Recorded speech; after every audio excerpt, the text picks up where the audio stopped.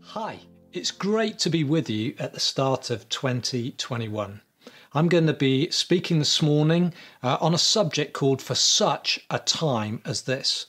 And at the start, I'm just going to read a few verses from the book of Esther in the Old Testament, chapter 4, verses 13 to 16.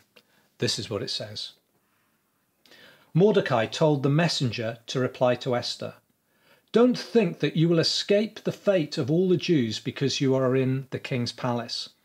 If you keep silent at this time, relief and deliverance will come to the Jewish people from another place. But you and your father's family will be destroyed.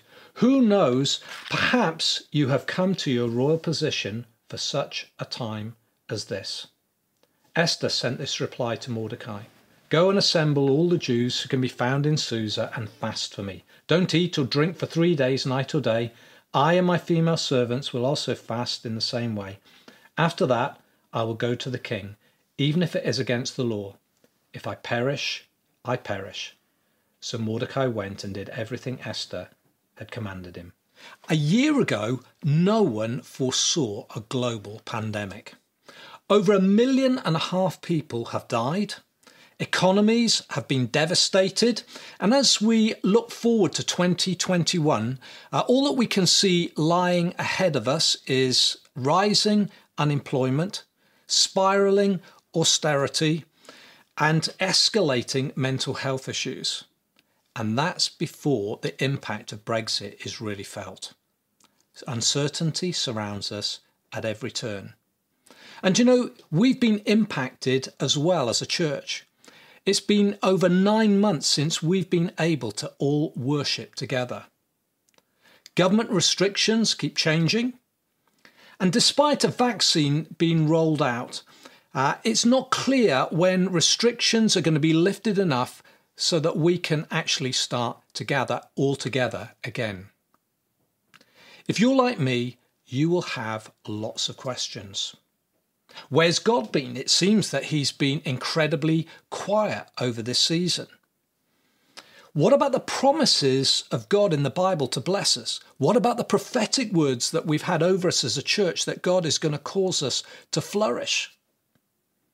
How should we react to restrictions about how and when we gather? How should we respond to government decisions, even when they seem difficult for us to understand and they seem to make no sense to us? What does the future look like for us? At the start of 2021, God has drawn me to the book of Esther. And in it, I've seen some answers to some of the questions that we have. I've seen some similarities to the circumstances in which we find ourselves. And I'm going to draw some of those out as we take an overview, a bird's eye look at the book of Esther today. And I'd encourage you over the next week to find some time to read the book at your leisure.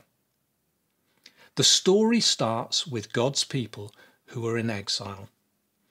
They've suffered the consequences of their disobedience and their refusal to obey God and follow his commands.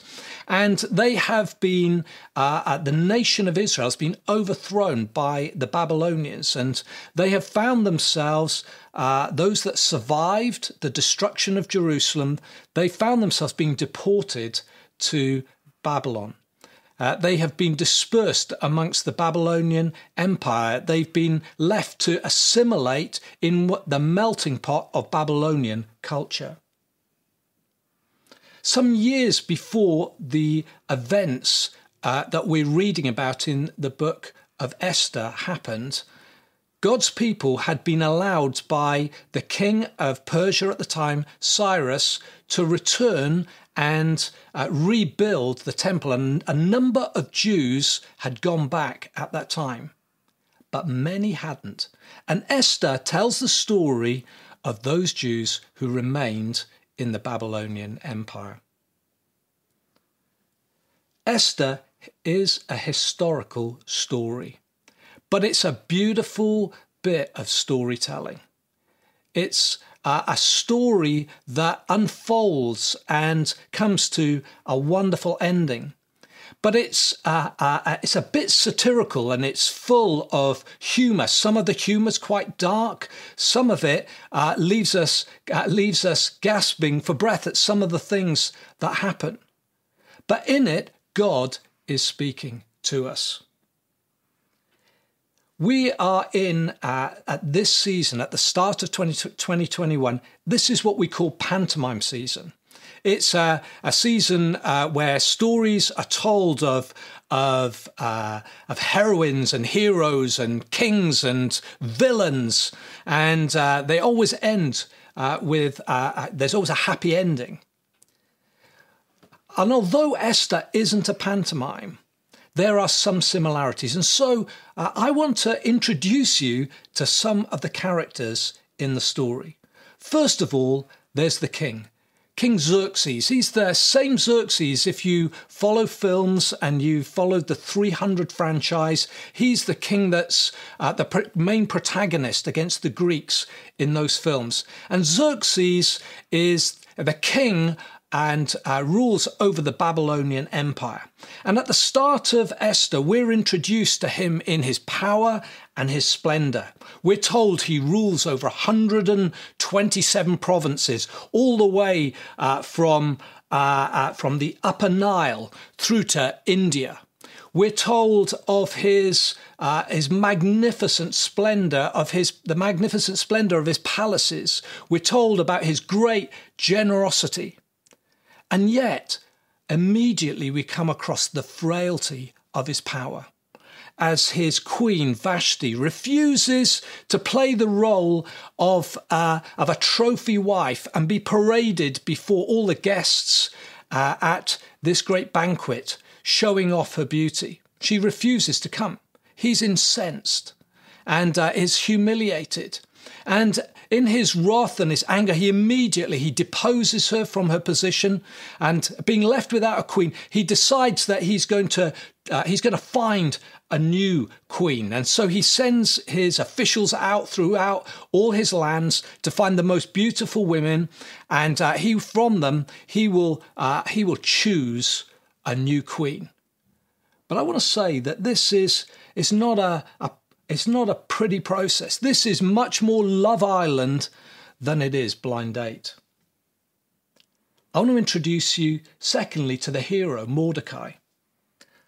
Mordecai is one of God's people who's in exile, living in the city of Susa. We don't know much about him, but we do know that he has adopted his orphaned cousin, Hadassah, also known in the story as Esther.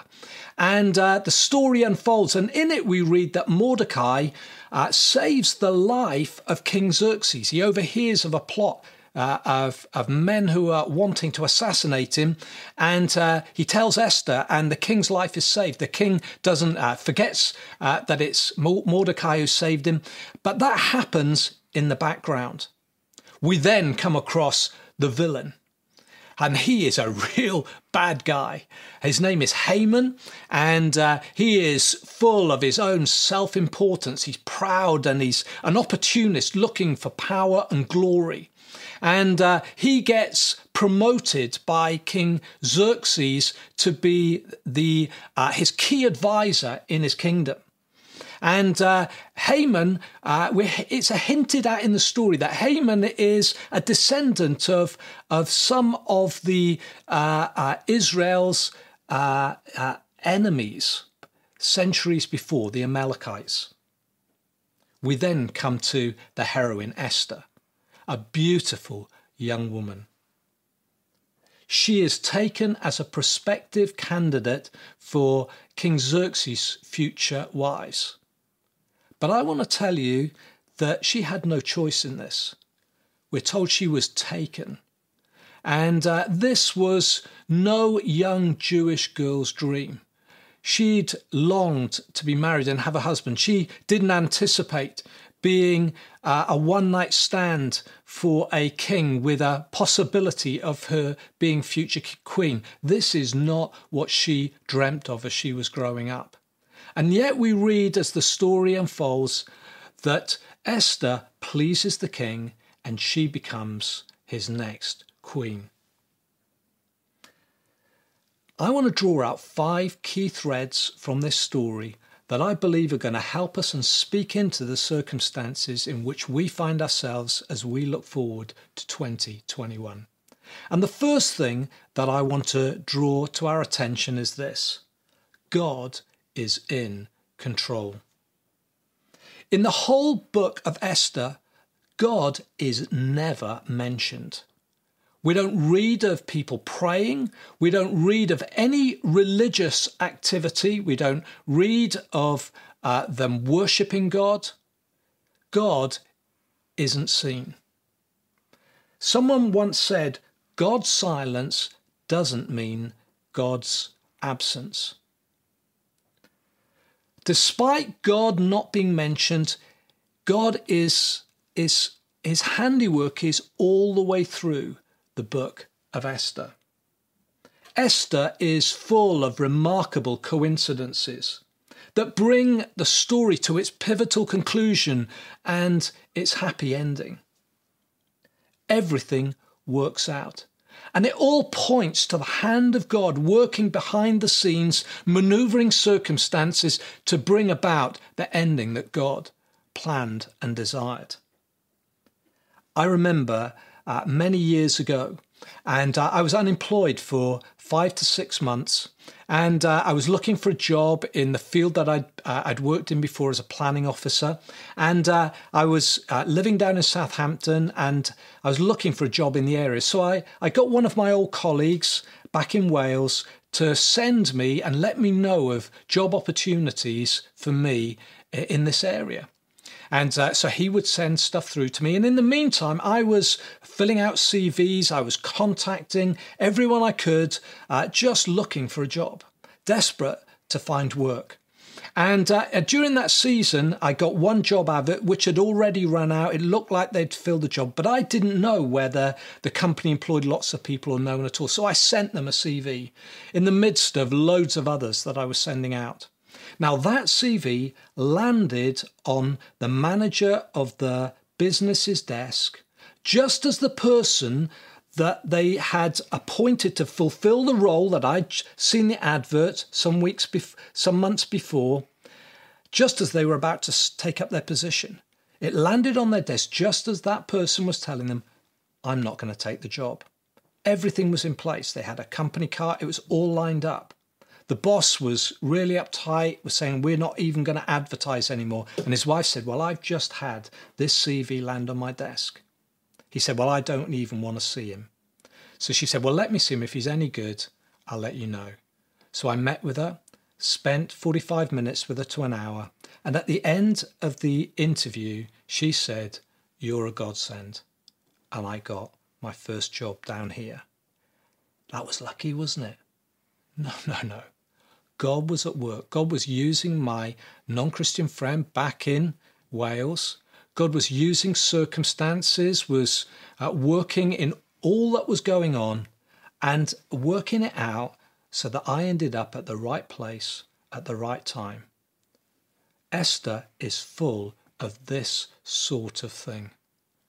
In the Bible, we call this the providence of God. God at work in the lives of ungodly people, making ungodly decisions, but behind it all, God can use those things for our good. More than anything else, Esther underlines the providence of God. God rules over all the mundane things as well as the spectacular things that happen. It's why as Christians we don't believe in luck. God even uses people's selfishness and unkindness to work for our good.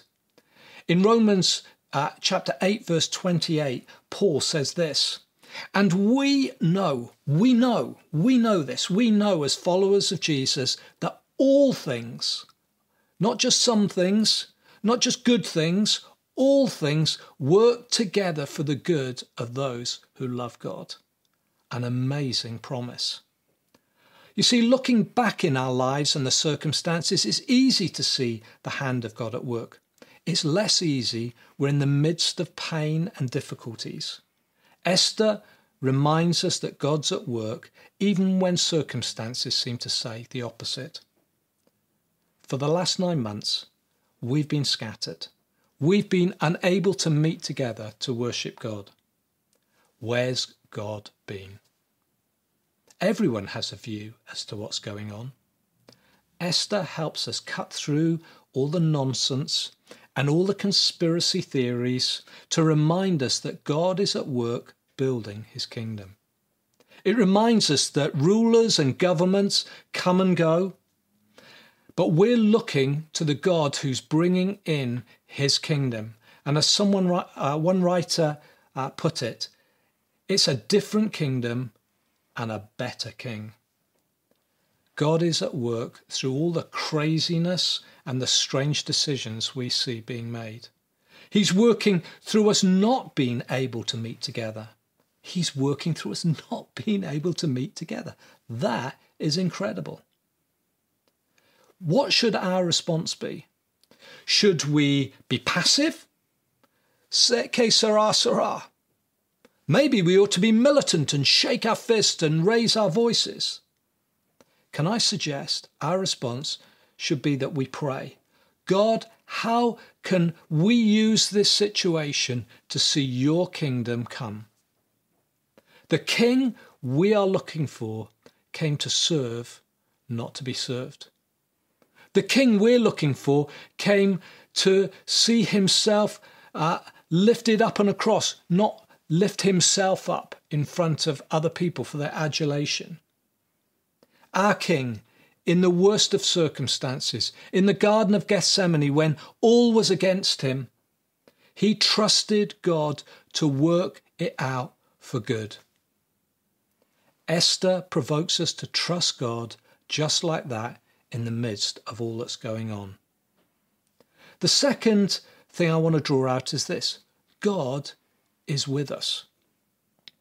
Esther answers the big question for the Jews who've stayed in Persia, who've decided not to go back to Jerusalem, to the temple where they can worship. They know they can worship God. They know God is going to be present in the temple.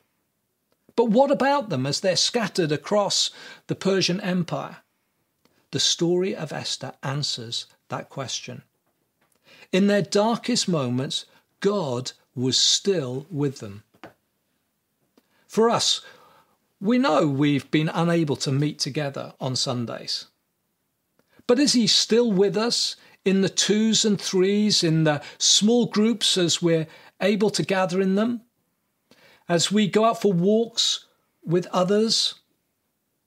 I mean, it doesn't feel the same. It's sub-biblical, isn't it? The answer from Esther is a resounding no. God is still with us. Jesus, our great King, said, where 2 or 3 are gathered together in my name, there I am in the midst.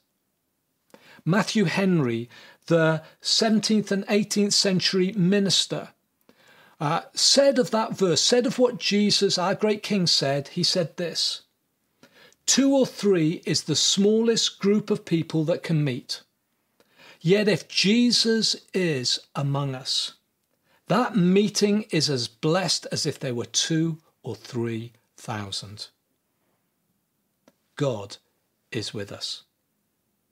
Thirdly, God's enemy is at work.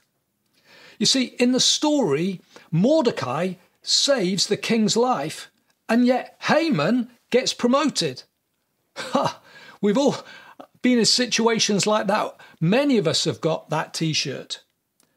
And yet not only is Mordecai overlooked, but Haman takes a personal dislike to him because Mordecai won't bow in deference to Haman. And Haman is offended, and so he wants to take retribution on Mordecai. He wants to kill him. And when he finds out that he's a Jew, he goes far further. He decides he wants to kill all the Jews. He wants to kill all of Mordecai's people. And so Haman manipulates the king and twists the king into signing an irrevocable edict, a decision that can't be changed. It's written in law that all the Jews are to be assassinated, to be killed on one day, some months ahead. far-fetched? Actually, that's how these things happen. Genocide happens just like that, out of the evil of human hearts. And yet, behind the evil in Haman's heart, there is a malevolent force. There is an enemy of God. The Bible calls him the devil, the evil one, who is at work looking to bring destruction. He's a murderer and a destroyer, we're told. And he loves nothing more than to destroy people, but particularly he wants to destroy God's people. He hates God's people. He hates the church. Mordecai and Esther put their trust in God to save them and to save God's people. They trust him to help them change the mind of the king. You know, I genuinely believe God is sovereign, that God is ruling and reigning over this sin-sick world. We may live in a world that's under the control of the evil one. That's what we're told. However, we know that everything is put in place by God. Kings and kingdoms, governments are placed there by God. And it pleases God if we pray for them. We're not to oppose them. Instead, we resist our enemy, our real enemy, not flesh and blood, but the devil who prowls around like a roaring lion seeking whom he can devour. That's the one that we resist. Don't be surprised when bad things happen to good people. Today, we haven't been persecuted for our faith, but maybe there are days coming when that might happen. But Esther reminds us in the end, God wins. Trusting him is worth it. The fourth thing is that God wants us to take responsibility. You see, Mordecai encourages Esther to take responsibility. We read those verses as we started today. Esther can't hide her identity forever. Now's the time to stand up and beg and plead the king for mercy on her people. She is immersed in palace culture. Will she stand up? Can she find her true identity as a child of God? The question for us as we face 2021 is, will we take responsibility? Will we stand up, immersed in the culture around that we are, and take our responsibility as children of God to plead for God's people? No one else can do what we can do where God has placed us. The nursing home you find yourself in, the ward God has put you in, the surgery you work in, the classroom in which you teach, the home that you parent in, amongst your group of friends that you mix with at the school gate, or the community that you live in, the neighbour that God placed next to you. Will you stand up when it matters? No one is allowed to approach the king unbidden. The penalty is death. Esther, first of all, makes excuses. It's too dangerous. Mordecai simply says, maybe you've come to the place of influence that you're in for a season, for a time such as this. Esther takes her responsibility and she goes before the king and pleads for her people. If the king didn't extend his golden scepter to her when she stood outside the court, she was finished. As she stands there shaking, the king extends the golden scepter. She goes in and her plea is heard. Because of us, circumstances can change, but we need to be those who plead before the king. We come not just before an earthly king, we come before the King of Kings. We would be unable to come into his presence except that Jesus has opened a way for us through his death on the cross, and he's made it possible that we can now enter into the courts of the King. And as we do that, we come initially with trepidation. Will he accept us? But God's scepter is always pointed towards us because Christ has paid the price for us. And we are able to come before the King of Kings, the living God, the one who rules the universe. And we can bring our prayers and our petitions before him, and he will hear our cry. We can plead with God for people and for situations. In 2021, let's be a people who do that. Let's be courageous in bringing our prayers before him and take our responsibility seriously. Finally, God turns the tables. The story of Esther tells us that God always turns the tables. Haman built gallows for Mordecai to be hung on, and yet in the end of the story he gets hoisted by his own petard. The enemy's plans are turned on their head. The day of destruction for the Jews is turned around, and it turns out to be a day of their great deliverance. Because of Esther, another edict, another law is passed in the king's name, and the Jews are able to defend themselves against their enemies. The day of their destruction becomes a day of deliverance. What the enemy meant for harm, God turns for good. And as a result of what they see, many of the people around turn to the Jews and become Jews because of what they see happening. They see the hand of God at work and they join the people of God. Esther is a foreshadowing of Jesus.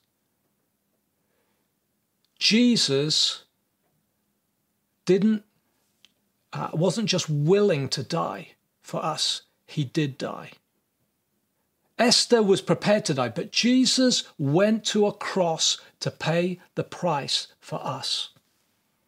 He entered the courts of heaven, where the Father accepted his death on our behalf, that we might become children of God, that we would be able to defend ourselves. Jesus has rewritten the death sentence over us.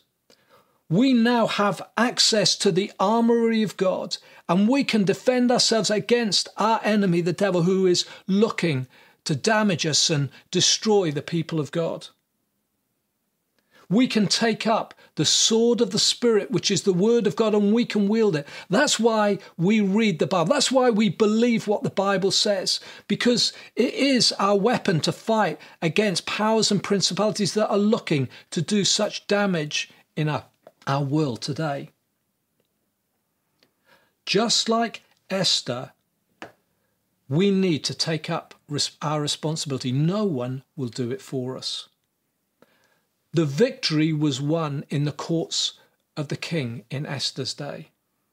But each person had to stand in the land shoulder to shoulder with each other to outwork this new law that had been written that proved to be for their deliverance. Jesus has won the victory for us. He has given us all authority to go and reach people with the good news of the kingdom of God. We are called to be those who, wherever we are, wherever we're placed, however scattered we are in this season, to stand shoulder to shoulder with those around us to declare the kingdom of God and stand up and take responsibility for the people around us, to pray for them, to share the gospel as and when God gives us appropriate opportunities. It may feel like church is shrinking and diminishing in these days. It may feel like the enemy is having a field day. People may be drifting away.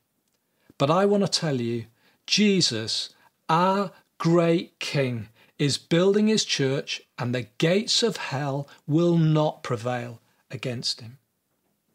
Let's determine this year to trust God.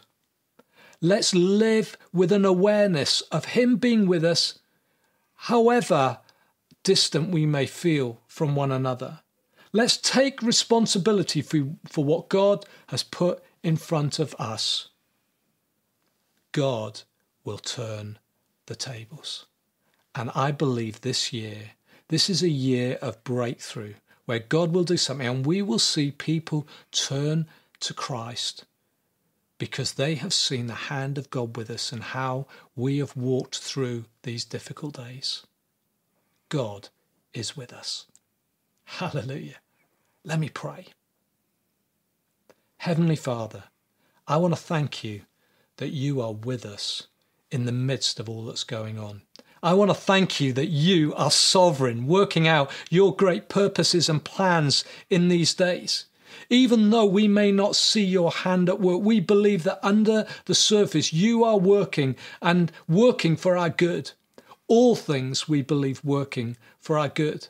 And so, Father, we say this year, may this year be a year of great opportunity. May this be a year of breakthrough. May this be a year where many, many people come to know that Jesus Christ is the answer. May they come to find you, Father, the living God, the one who loves them and gave his son for them. May this year be a year where you turn the tables and may your kingdom come in Jesus' name. Amen.